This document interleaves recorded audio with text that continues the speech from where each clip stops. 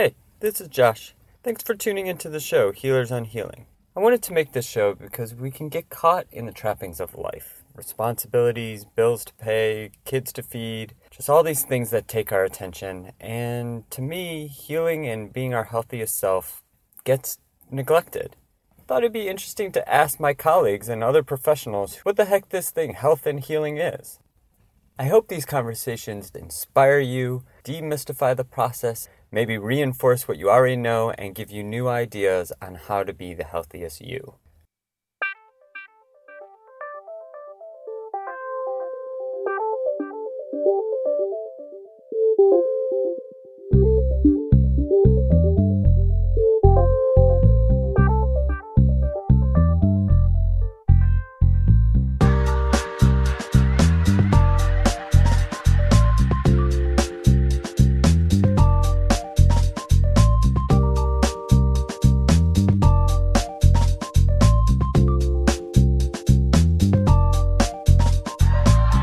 In today's episode, my guest Jared Michaels talks about spirituality and the healing process. Jared is a therapist and Zen priest practicing in San Francisco and Berkeley. Tune in as Jared and I talk about spiritual life and get quite personal about the details of our own healing paths and processes.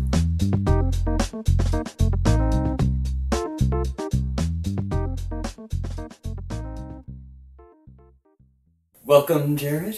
Thank you. Thanks for coming out and talking to me today. And I'm just compelled to say first that we grew up in the same hometown, actually, and we just kind of rediscovered each other. And I think went to camp together. Yeah, just rediscovered each other recently.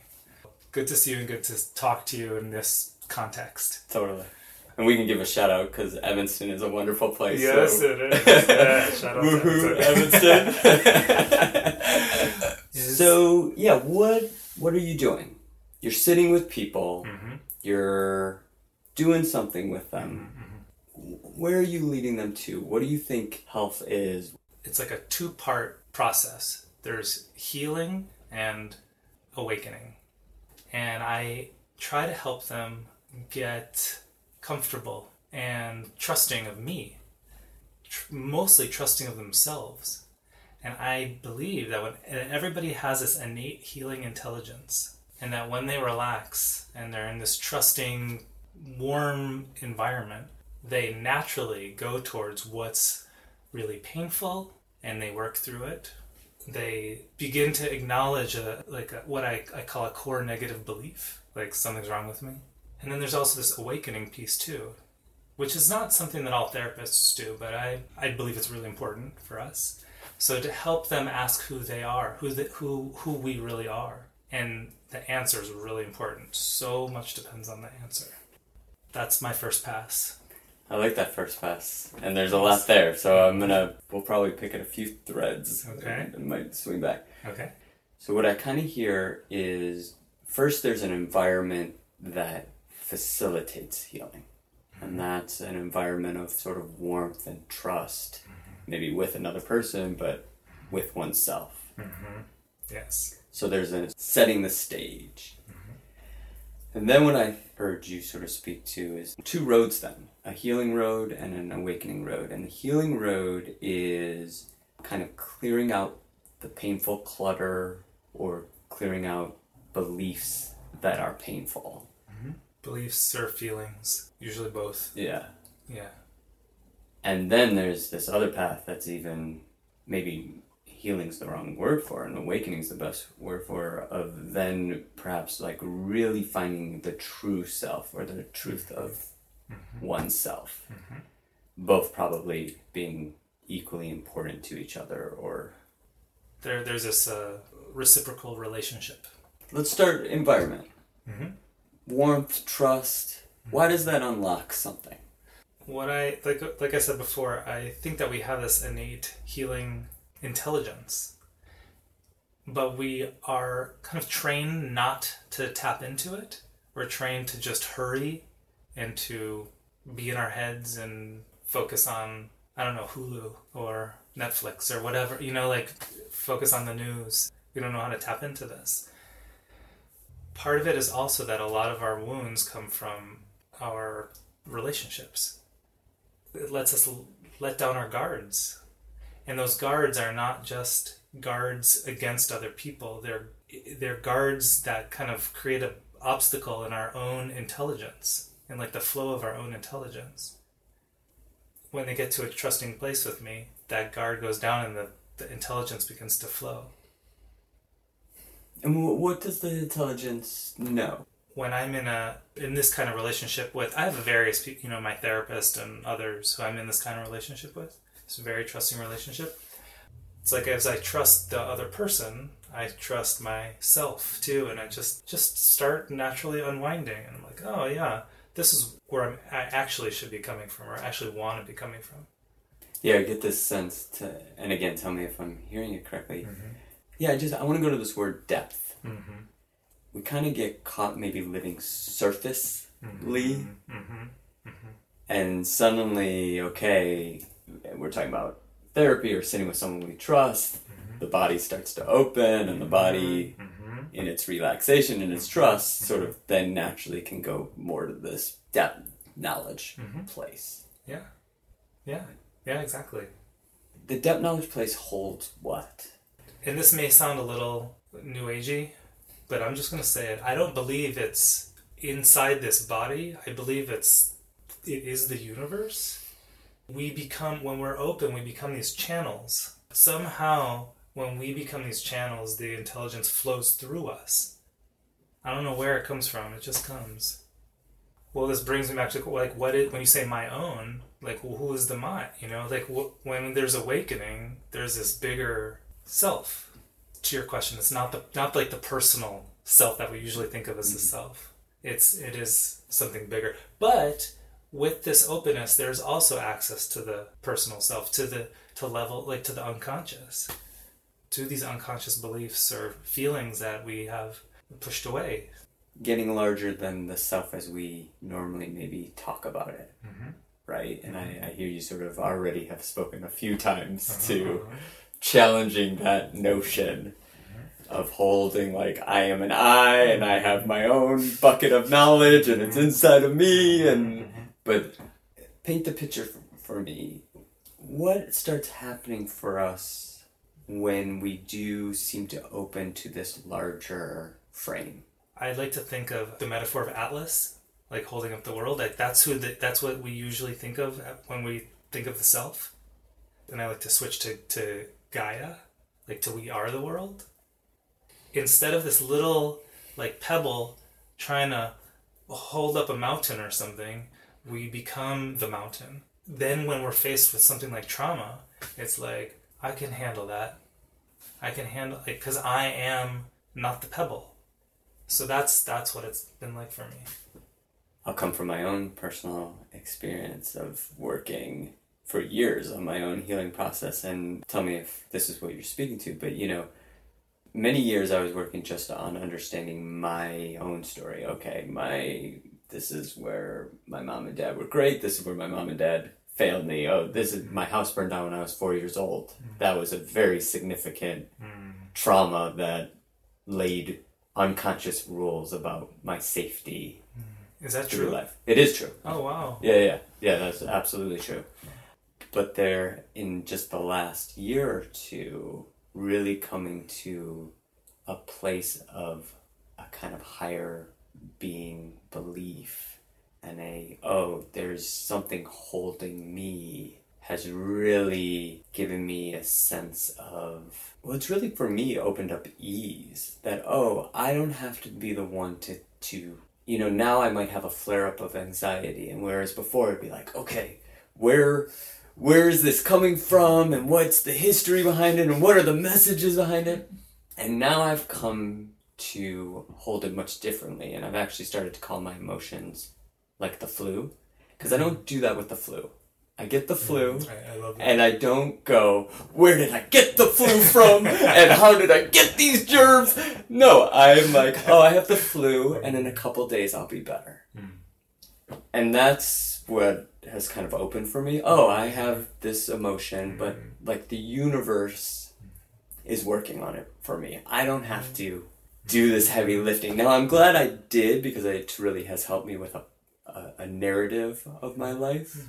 But I hear you speaking to this place of, right, there's this really nice kind of place where you no longer have to be, right, Atlas lifting the struggle, but you have more things doing it with you.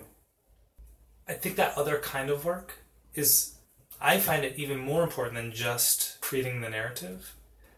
It's like a necessary complement to this bigger work. We have to know how it impacts us when we're 4 years old and our house burns down. We have to really get that. I value both very much. Tell me more there. I'm curious. So, like, how does it complement? Like, by me working through my personal story, how does it then also allow me to perhaps open to this more universal frame? What happens in this universal frame is that we have nothing to hold on to. And that is really, it's too scary for people who don't have enough, haven't had enough like holding, and for people who haven't just worked enough out, like on a personal level. So we really have to. You know, there's this phrase, you know, spiritual bypassing. It's real. And it's just like we just have to also do the work of making it unconscious conscious. I don't know, what do you think? Why do you think we have to do that? I'm laughing because in part I started this show because that question to me is so fascinating. I don't have an answer, and I wanted to ask a lot of different people why. Like, in many times in this show, I've gotten to a place of like, and why aren't we just designed better? Like, it's really, you know, and I'm sincerely curious at different people's answers. I mean, I am definitely forming my own, but I still am wondering if it has to be designed this way. Why not just be born and totally live, you know, just be designed to be the healthiest self? You know, it's a good question. It's an amazing question. I have an answer. I have an answer. I don't think it works biologically. Like, I think we had to be anxious to stay away from tigers, to not fall off cliffs, to remember where the water hole was. Like, we had to have that built in deeply. To believe in just in that we're not connected. Like, if we're one with the tiger, we get eaten. I want to actually take us back a little bit to the individual level on this. And this is still a why question, which is going to take us to our heads, but maybe you can answer it a little bit, maybe from a personal place. Wherever we are in that survival place, it is very easy to be seduced to just work, do the dishes, get the groceries, make sure the kids are on time, you know, and sort of lose track of expanding the self, healing the self, whatever words we want to use. Why do it? To someone who's listening, why is it worth taking that time to wrestle with the self, taking that time to find an environment that relaxes the body and lets you deal with the pain? It's worth it because when we just get caught up in the rat race, we're suffering. So it's worth it to get relief, to like find ease and joy. It's worth it because we like want to live a good life. We want to live good lives, and and we can. One of the biggest things that I have noticed about why people isn't just that they get caught up in their life, but they don't like haven't tasted healing before. It's real.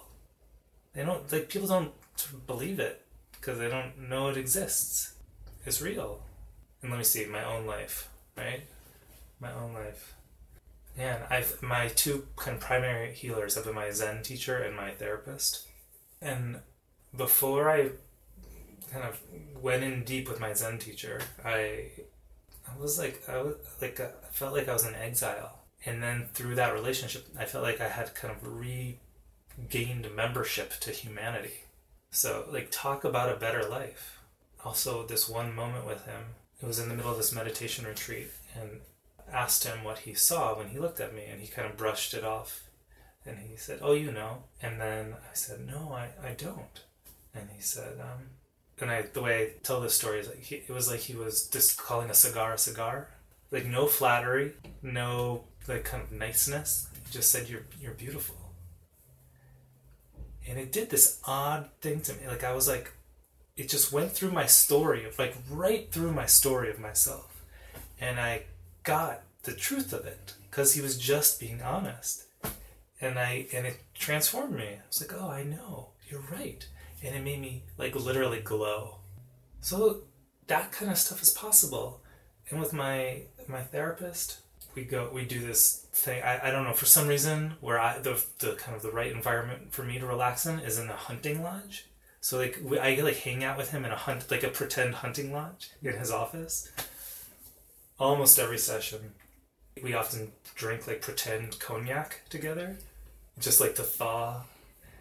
I'm gonna use this therapist word. I have this like transference, like grandpa transference with him, which means just that I see him as my grandpa sometimes, or as a grandpa.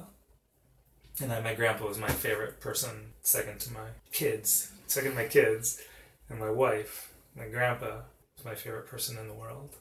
I find that I'm sitting with him, and I get to hang out with like my grandpa, or a grandpa, very compassionate grandpa. And I just get to like let it all out, or not, just be quiet and just get this kind of like nourishment that I need. Get safety, get a chance to practice like really basic stuff, like not pleasing people. And I get to practice this weekly with him. So this is like why, and this kind of work I've found takes years. So this is why I'm so pro healer relationship.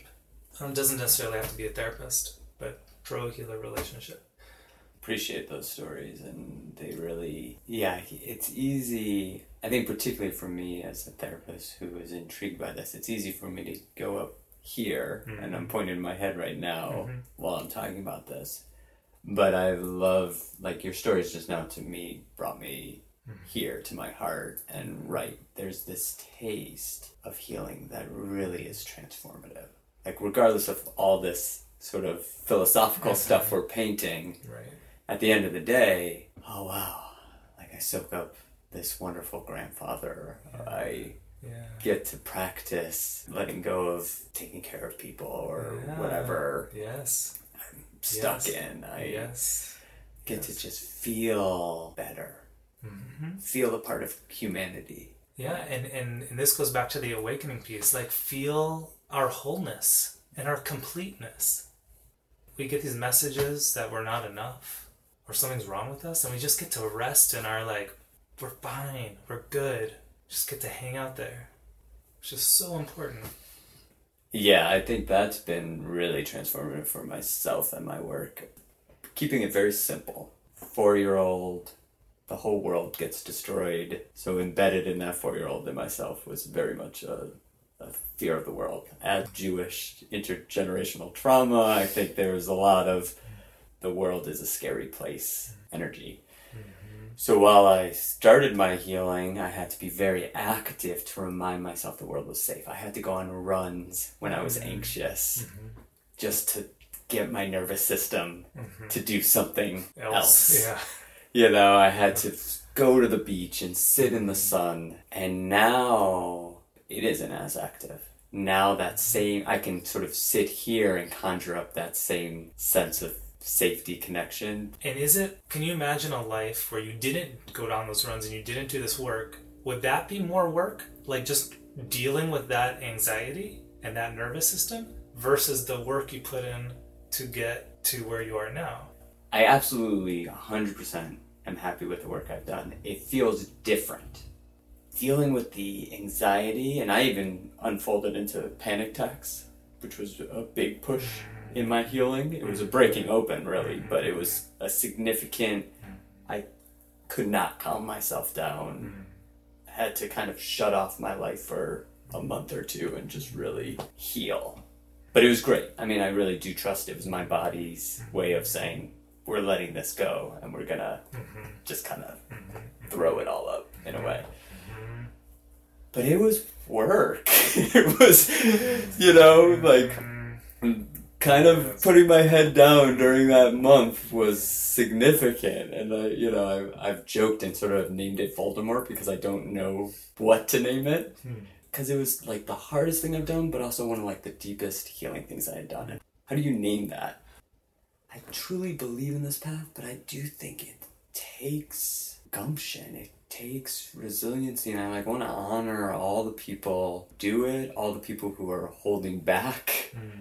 It's not the same work, and it's definitely like it is better now that I have done some healing and I don't exist nearly as much in my anxious body as I once did, and I suddenly can feel connected to people. Like I didn't even realize how disconnected I felt because of my anxious trauma body. It just was my body. And the world was just this. And every few years I quit my job and moved to a new place because that was my strategy of dealing with it. But this was a long-winded answer to your question. No, I appreciate it. Yeah. No, it's not like, oh, just go do it. Go do it. It's so good. I appreciate the kind of soberness you're putting into it. Yeah, I definitely am like, go do it. Yeah. But I wish you the easiest way of doing it. That's like my prayer to everyone, including myself. Like, may whatever you have to face, may it be the easiest version. May the universe take care of the hard stuff. So, again, I want to give a little personal color. If you were to try to put words on the feeling of the post-healing. Is that the end of the question? What adjectives would you put on it? I just want to acknowledge that post is maybe too strong. It's like, I think healing doesn't get finished, but I'm significantly on my way. How does it feel to be here? I just love the flu story, the flu idea you have.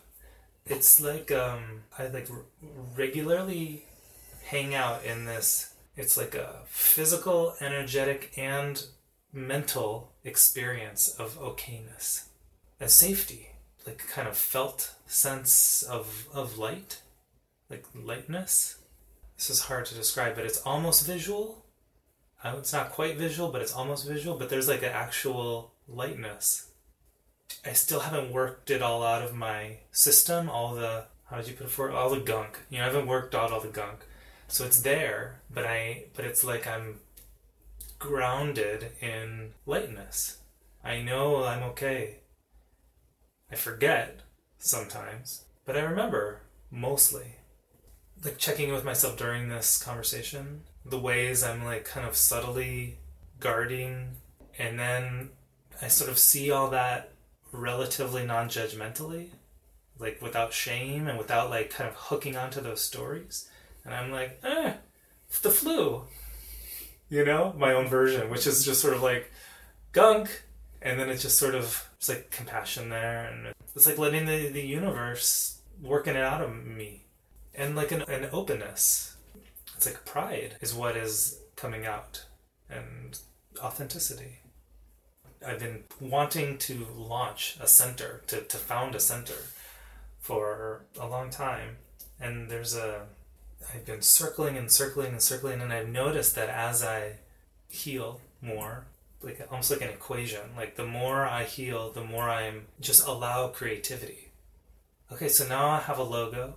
Now I have an idea of what night of the week to launch the first group of the center, etc. I've started writing the curriculum. It's like almost the more I heal, the more I'm willing to just express myself, honestly. Your last answer, particularly, I find resonating with something that I'm experiencing of.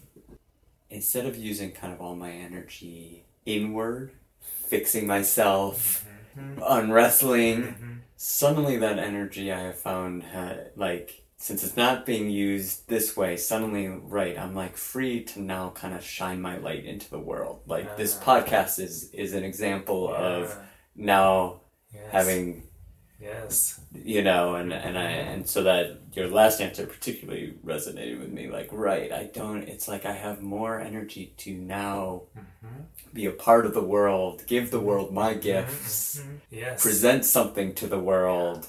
And this is why the center that I am slowly launching is the Center for Personal and Global Transformation.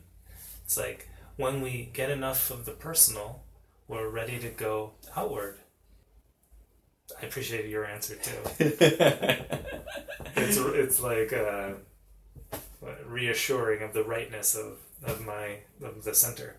Yeah, I definitely honor that and think that is definitely a byproduct I have seen in my own healing work, that it does feel like now I have more to invest outward and be just putting energy that way.